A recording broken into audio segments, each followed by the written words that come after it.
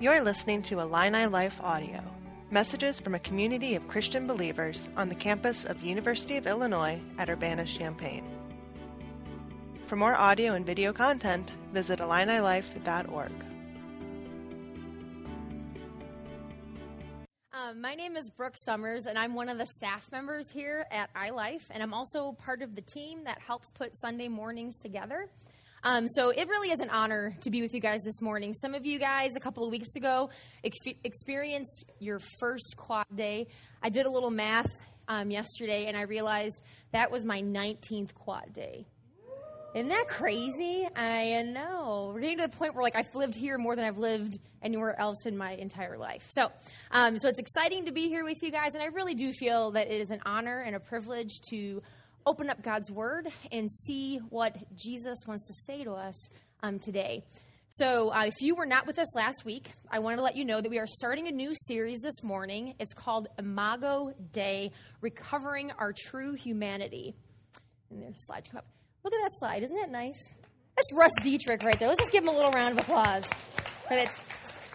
On staff, we have some amazing people who are talented at things like graphic design, which I am not. So mine would have looked like a really bad word clip art thing put together from 1980. So that is great. So anyways, as you can see, this series is 4 weeks long. We're going to cover topics such as diversity, shame, human trafficking, and Pastor Fred is going to wrap it up in 4 weeks with a talk on restoring Imago Dei.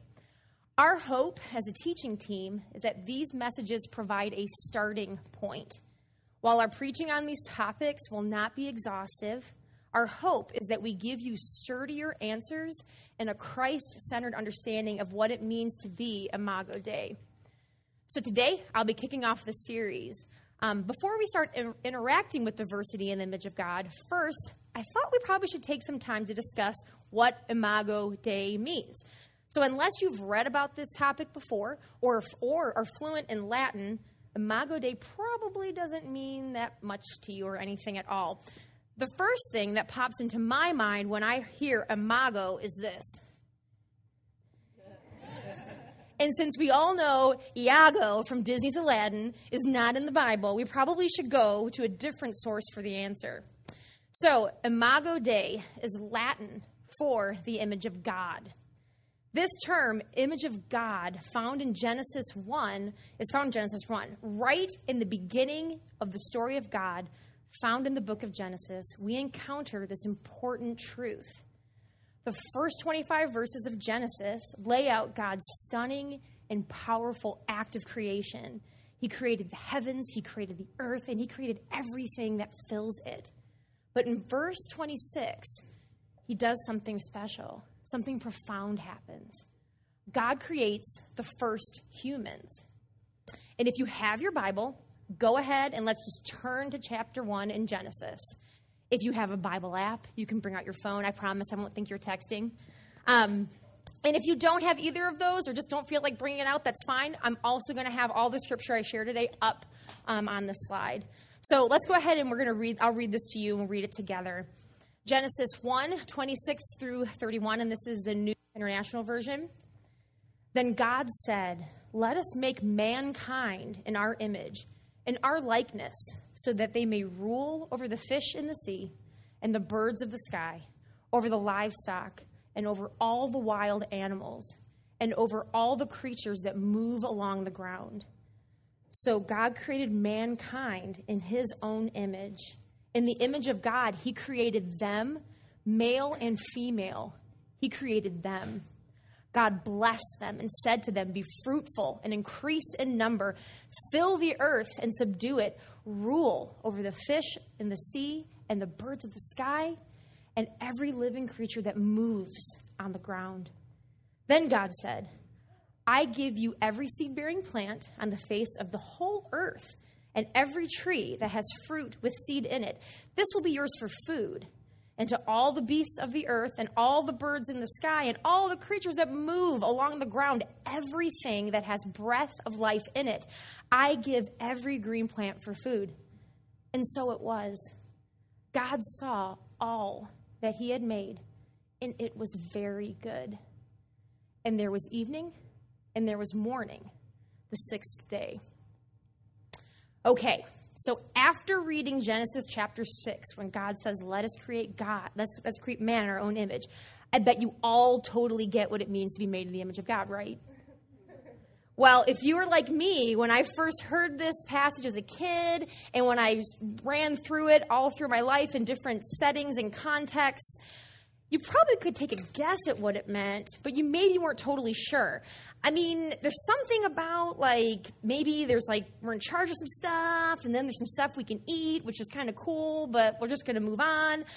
There's something also about being, maybe we reflect God, maybe how a mirror reflects the image that looks at it. So maybe when I look at myself, I look at God. I don't know, maybe something like that. Or maybe it means that when I'm being a good person, when I'm not being selfish or yelling at one of my siblings or comparing myself to somebody else and being jealous, maybe that's when I'm the image of God. Well, if you're unsure about what it means, I have some good news for you. Through scholarship and reading of the Bible in its original context, with the original readers in mind, we can understand what it means to be made in the image of God. And this is important because understanding that humans are created in the image of God helps us better understand who God is, who we are, and how we relate to both God, each other, and the earth. To help us understand what God means when he said that we are created in his image, I want to share with you a video from the Bible Project. And if you have not seen this, or you're like, the Bible Project, what's that? It's awesome. That's all I'm going to say. So I'm going to show you a video, and then you can watch more on your own. But this video does a fantastic job of unpacking Genesis chapter 1 through 3, but specifically chapter 1, and how it relates to the whole story of God. So we're going to watch this video. It's about 5 minutes long. But while we're doing it, I want you to look for a couple of things. I want you to look for answers to the following questions. So 1, this is time where you get to be U of I kids and find out the right answers. And so in ancient times, who is commonly understood to be God's image? That's question 1. 2, who does God say is made in his image?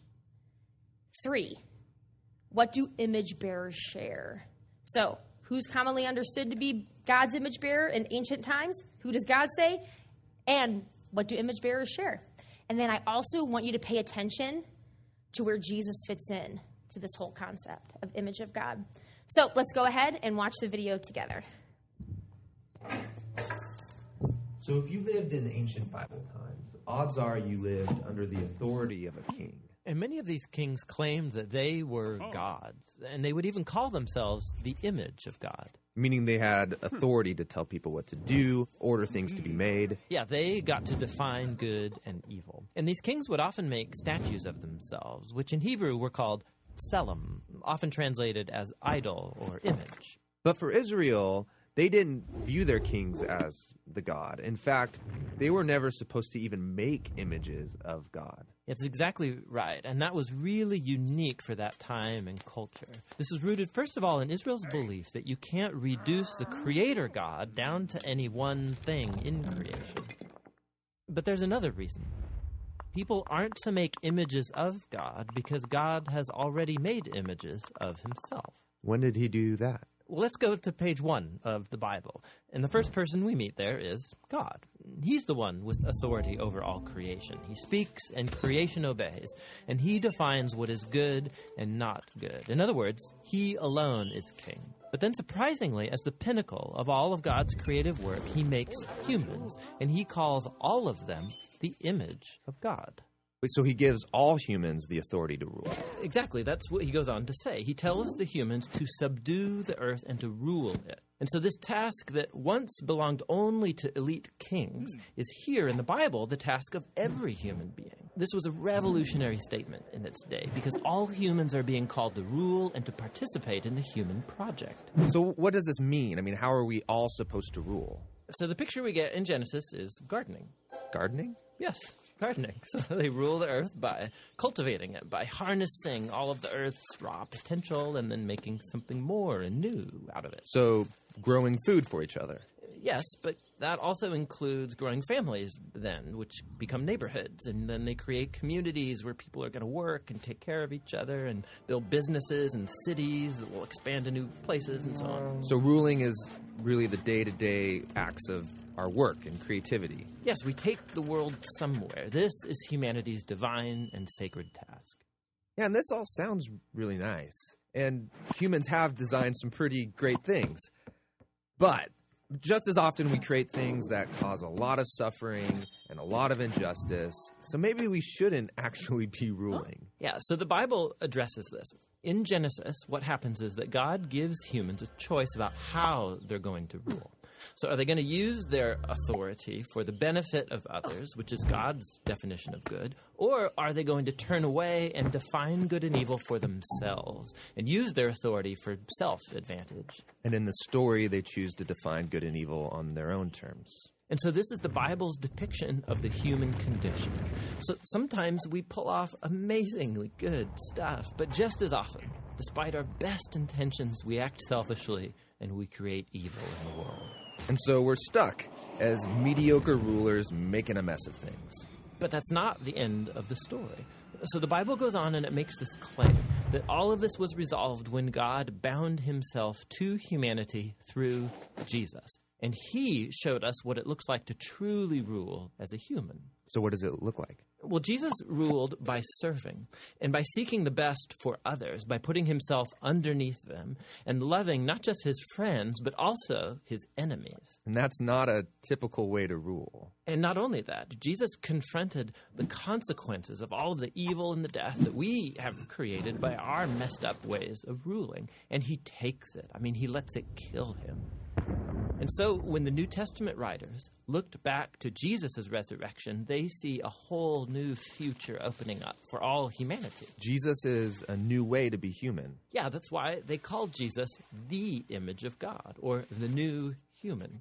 And not only that, they also believe that Jesus' divine life and power is now available to heal and to transform us to become our life and power. And this sounds really nice, but what does it really look like? So practically, the Apostle Paul said it looks like people being filled by Jesus' own presence and spirit, filled with love and joy and peace and patience and kindness and goodness and integrity and gentleness and self-control. He says this is the new humanity that God wants to create in us, so that we become people in whom God's image is being restored, people who will move the human project forward. And that's actually how the story of the Bible ends. It's a renewed world where God is on his throne and his servants are all around him, but they're the ones ruling over this new world, taking it into new, uncharted territory with Jesus as their healer and their guide.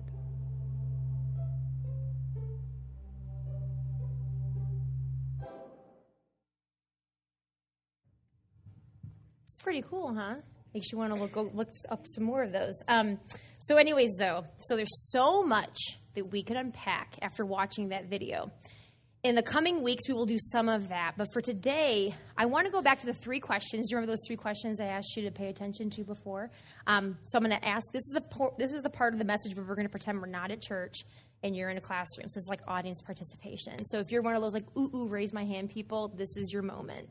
So in ancient times, who was commonly understood to be made in the image of God?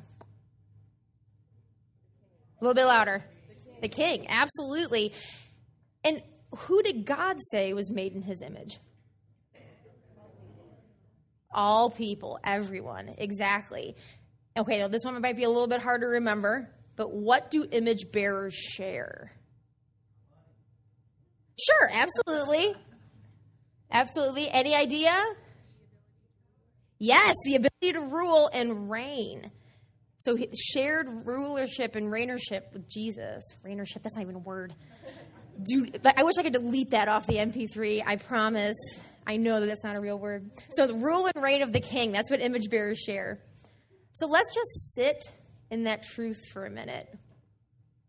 That in ancient times, it was the king. It was a certain person who bared God's image.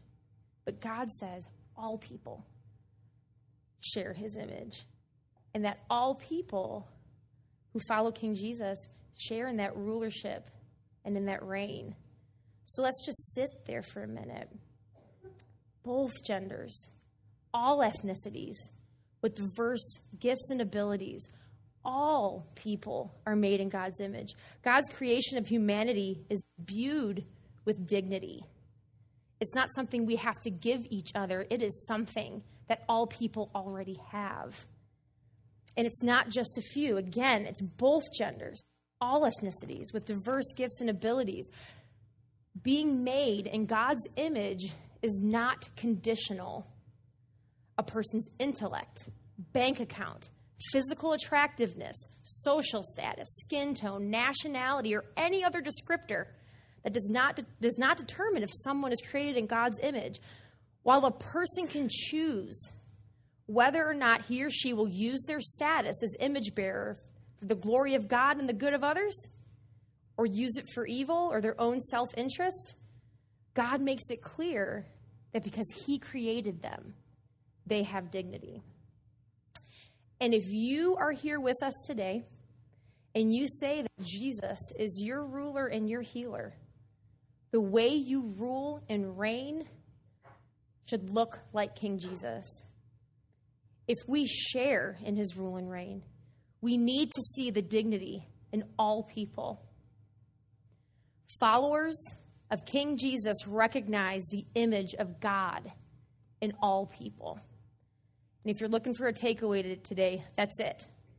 Followers of King Jesus recognize the image of God in all people. But even as I stand here and I say this and we're talking about diversity, we know that there are those who lead nations, lead governments, lead institutions, who are in our neighborhoods, who maybe are in our dorm floors, who do not think all people are made in God's image. And the way they lead, the way they rule and reign, they abuse power and they demonstrate that treating others with dignity is not a priority. They have determined what is good for themselves and have rejected to rule and the rule and reign of Jesus. So as we see and we feel this tension of living in a diverse society and on a diverse campus, sometimes we can see that tension actually creates beauty and understanding when diverse people come together and lean in and work together and use what they have for each other's benefits. But all too often, our Facebook feeds and news sites are filled with stories of racism, sexism, elitism, just to name a few. Some of us are overwhelmed and frustrated by being judged and treated with contempt.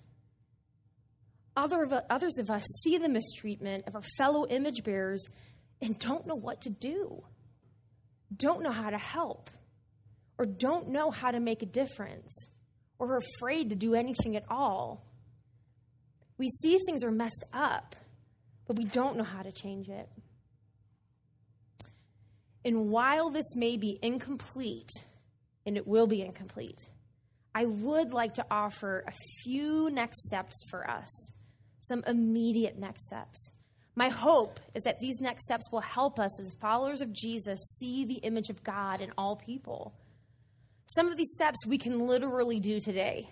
When the announcements are done and Fred comes up and prays and said, y'all can go home, you can do some of these things today.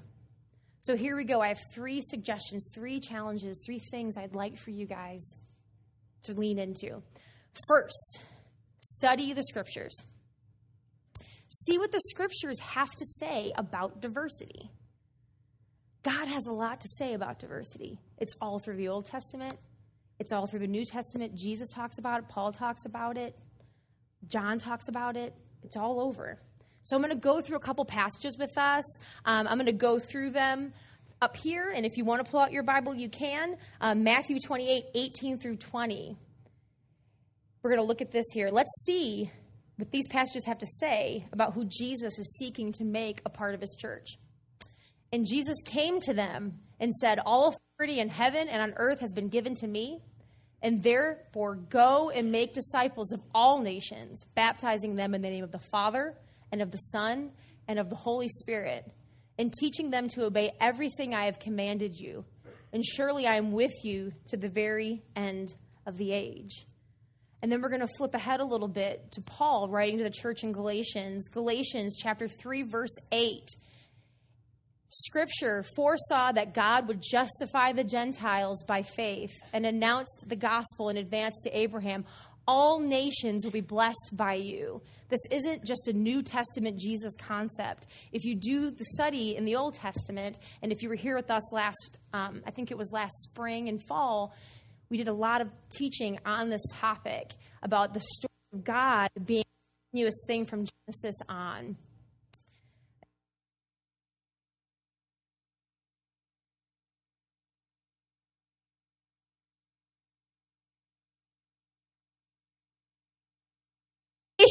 Ooh, my goodness. It's right when I start yelling.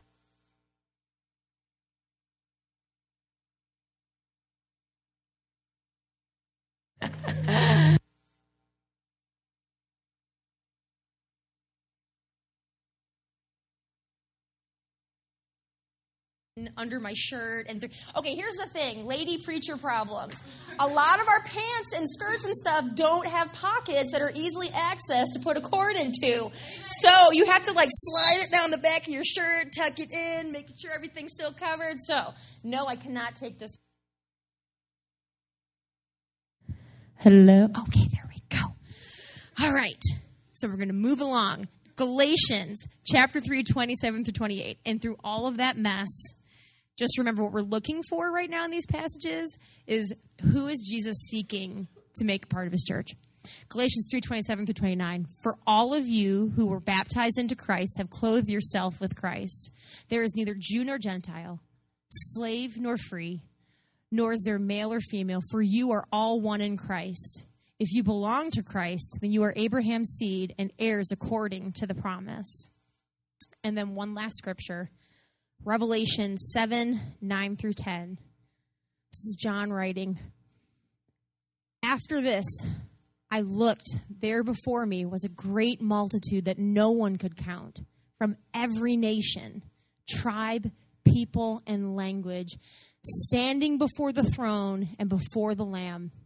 They were wearing white robes and were holding palm branches in their hands. And they cried out in a loud voice, salvation belongs to our God who sits on the throne and to the Lamb. And from these passages, we see a phrase repeated.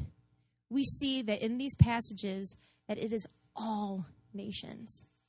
Jesus is building a diverse church, a diverse group of image bearers.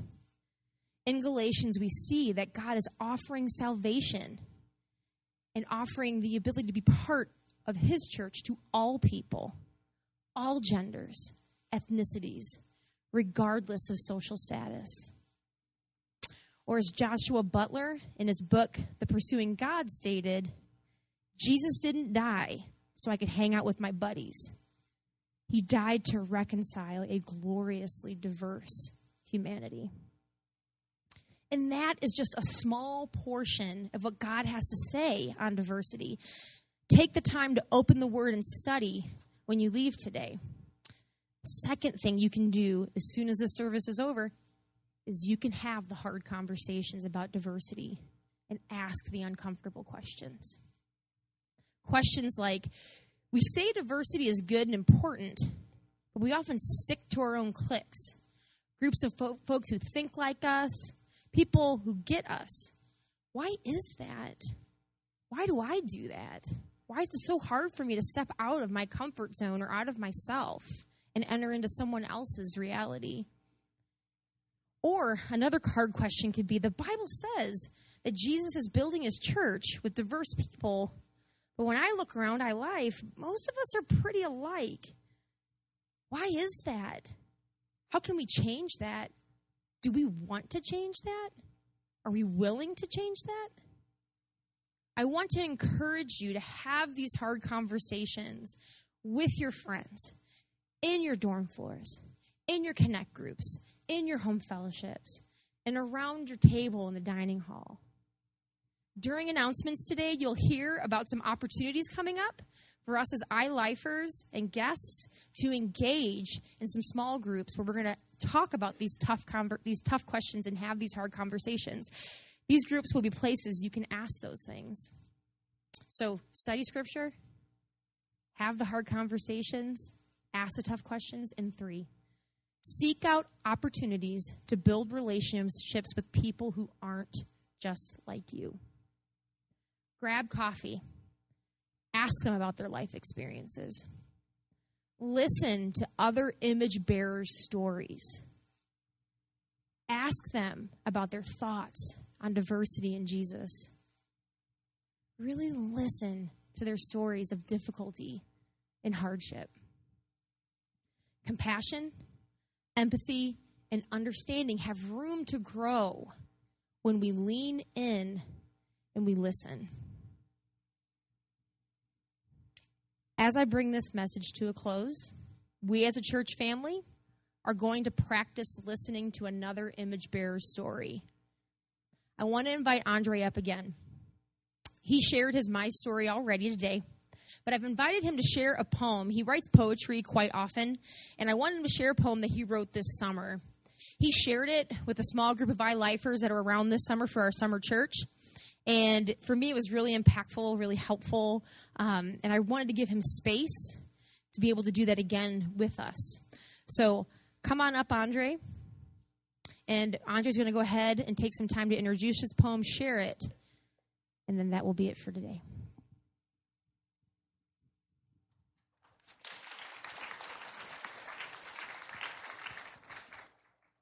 So this was a poem I wrote a couple months ago. I was inspired by shootings by police officers of black men, as well as subsequent conversations with friends about how people can begin to understand each other and how Christians can or should respond. If there are 3 things that I want to see happen in this world, one of those would be true racial reconciliation. Have we made progress? Sure, but there's a long, long way to go. There's something beautiful to me about seeing people of different races, different backgrounds, loving one another and living together in community. Being part of an interracial marriage, I'm blessed every day with seeing how true love covers everything. Stacy and I obviously look different, but love is greater than anything. And also I just wanted to give some further context to this poem. What I wanted to address is the issue of injustices against black Americans. And not just black men being shot by white officers, but many injustices in our society. Writing this, I thought about housing discrimination, employment discrimination, and other injustices. There are many other issues that need to be addressed, such as black-on-black crime, absent fathers, and trust between black communities and police officers. But this poem specifically addresses injustices against blacks. This poem is a call for understanding. We need to understand each other and the perspectives we bring, which means we have to know each other. We need to listen to each other with love. So I wanted to write just a few things about growing up as me. And this poem touches on forgiveness, touches on black and white people and all people really seeing each other on the same level. It's an acknowledgement of sin that divides us and a call for Christians to stand against injustice through actions, prayer, in whatever way we can. And for churches to discuss these things, as Brooke talked about. We need to all see each other as God's children and call on our Lord to help. We can heal this land. One other quick thing in this poem that you'll hear is Black Lives Matter.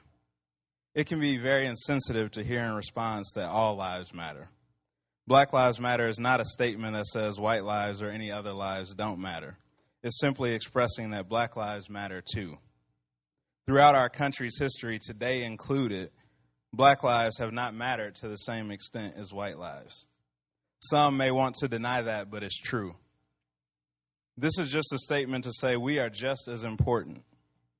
All lives do matter, but black lives haven't mattered as much. I hope that this poem challenges you and makes you uncomfortable, because we need to be uncomfortable sometimes. But I also hope it encourages you and inspires you to be a part of change, whatever that means for you. So it's called Time to Deal a New Hand.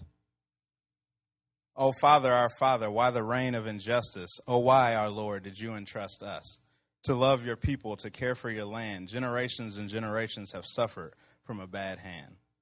A hand dealt swiftly when the fall descended, leading to sin and depravity for which we should be apprehended. A hand of an oppressor denying unalienable rights, a hand that brings about hatred and undeserved plights, a hand that stirs prejudice and racism, which only leads us to fracture and schism. It's a problem we don't want, but it's here. We got it. We got to find a way forward. Will you help us scheme and plot it? Why the sideways look at an interracial pair? Why the instant fear? Because my skin is not fair. Don't clutch your purse tight. Don't worry, I won't take it. Really love me and my people. Don't patronize. Don't fake it. Don't call me boy. That comes with baggage, in fact. And you know when you call something ghetto, I know you identify it with blacks. To the cop who pulled us over on the way to D.C., guess you didn't see everybody else flying past at higher speed. What you did see was a car full of do-rags and darker skin. You even asked us about the rims because I know you saw them spin. You know what? I can move on, but the story didn't stop there. You proceeded to pull out our luggage and search it bare. You brought the drug-sniffing dog. What brought that action? Now people riding see me as a criminal with an infraction. I forgive you, though. You're a product of the sin we're enslaved to. Oppression, hatred that had blacks enslaved through centuries, lives bought and sold. My people fought on with hope one day these stories would be old. While we abolish that slavery, still injustice exists. Don't be in denial. I must implore you to resist, saying there's no issue or it's blown out of proportion. It's a very real thing. The knowledge only comes through absorption. My brothers and sisters of every race, I ask you to converse with each other face to face. Listen as your black friends describe what they feel. Listen as your white friends wrestle with how they can help us heal. We have problems going both ways. We're in this together. The sooner we see that, then this storm we can weather.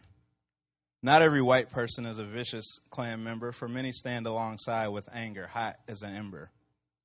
Some don't quite understand how to help, and that's okay. But don't just push truth aside. Don't tell it to go away. Concern for injustice is not to bring a race down. It's to say oppressing another should be met with a frown. Frown turn to anger, turn to action for change, where injustice is made the exception and to feel strange. All lives matter. You know what? That's true. Just take a look around and remember that black lives matter too. We go back to the fall and know we are steeped in sin, but the Father has a plan and I know he will win. It's simple to say all we need is Christ. That's true, but ignores the struggle and the fight. Christ has made the way, but we have to accept. And Satan is crafty, so we must be adept at fighting against him with the truth that we know, that God the Father reigns, so injustice must go. Our God is just, and we're made in his image, but we allow ourselves to be stained with an ugly blemish. Injustice must go, and Christ is the way, but we must do our part until we arrive at the day. Christians must speak. Christians must stand. Christians must say, it's time to deal a new hand. Christians must say, I won't stand for this. Christians must say, this boat I won't miss. That wave of anger or emotion you might feel, don't let it pass without learning how you can help heal. Christians must say, I know a place I can go. At home on my knees, I can listen to God, he'll show me the part that he wants me to play. Yes, Lord, I will is really the only thing to say. We must remember 2 Chronicles 7:14. For God the Father gives us the remedy for this ugly scene. We must humble ourselves, pray and seek his face, repent of our sin, and he will hear from his glorious place. He will forgive the sin and heal our land. This, my brothers and sisters, is our new hand. It is our time. Stand up and show out. Raise your voices. Now is the time to shout. Let injustice reign no more. Let Satan know he's not ahead in the final score. Let freedom ring as part of a dream I once heard. From east to west, may those finally be true words. When this becomes true, what a glorious thing. I think you know the rest from the Honorable Dr. King. It's time to join hands and stand as a united people. Time to view each and every one of us as united equals. All loved by God, loved by one another. We know we can get there thanks to Jesus, our brother. He died for you and me. Sin has lost. It's up to you and me to remember the cost. Remember the cost also of lives lost in tragedy. If we can't fix this, my friends, that is a travesty. Pray for me and I will pray for you. Together we will figure out this new hand played with truth. God, our new hand will be what you meant all along. Help us stand united. Help us stand strong. Help us fight injustice and see what's wrong. Help us see you in each other, and we'll see that we all belong. Thank you.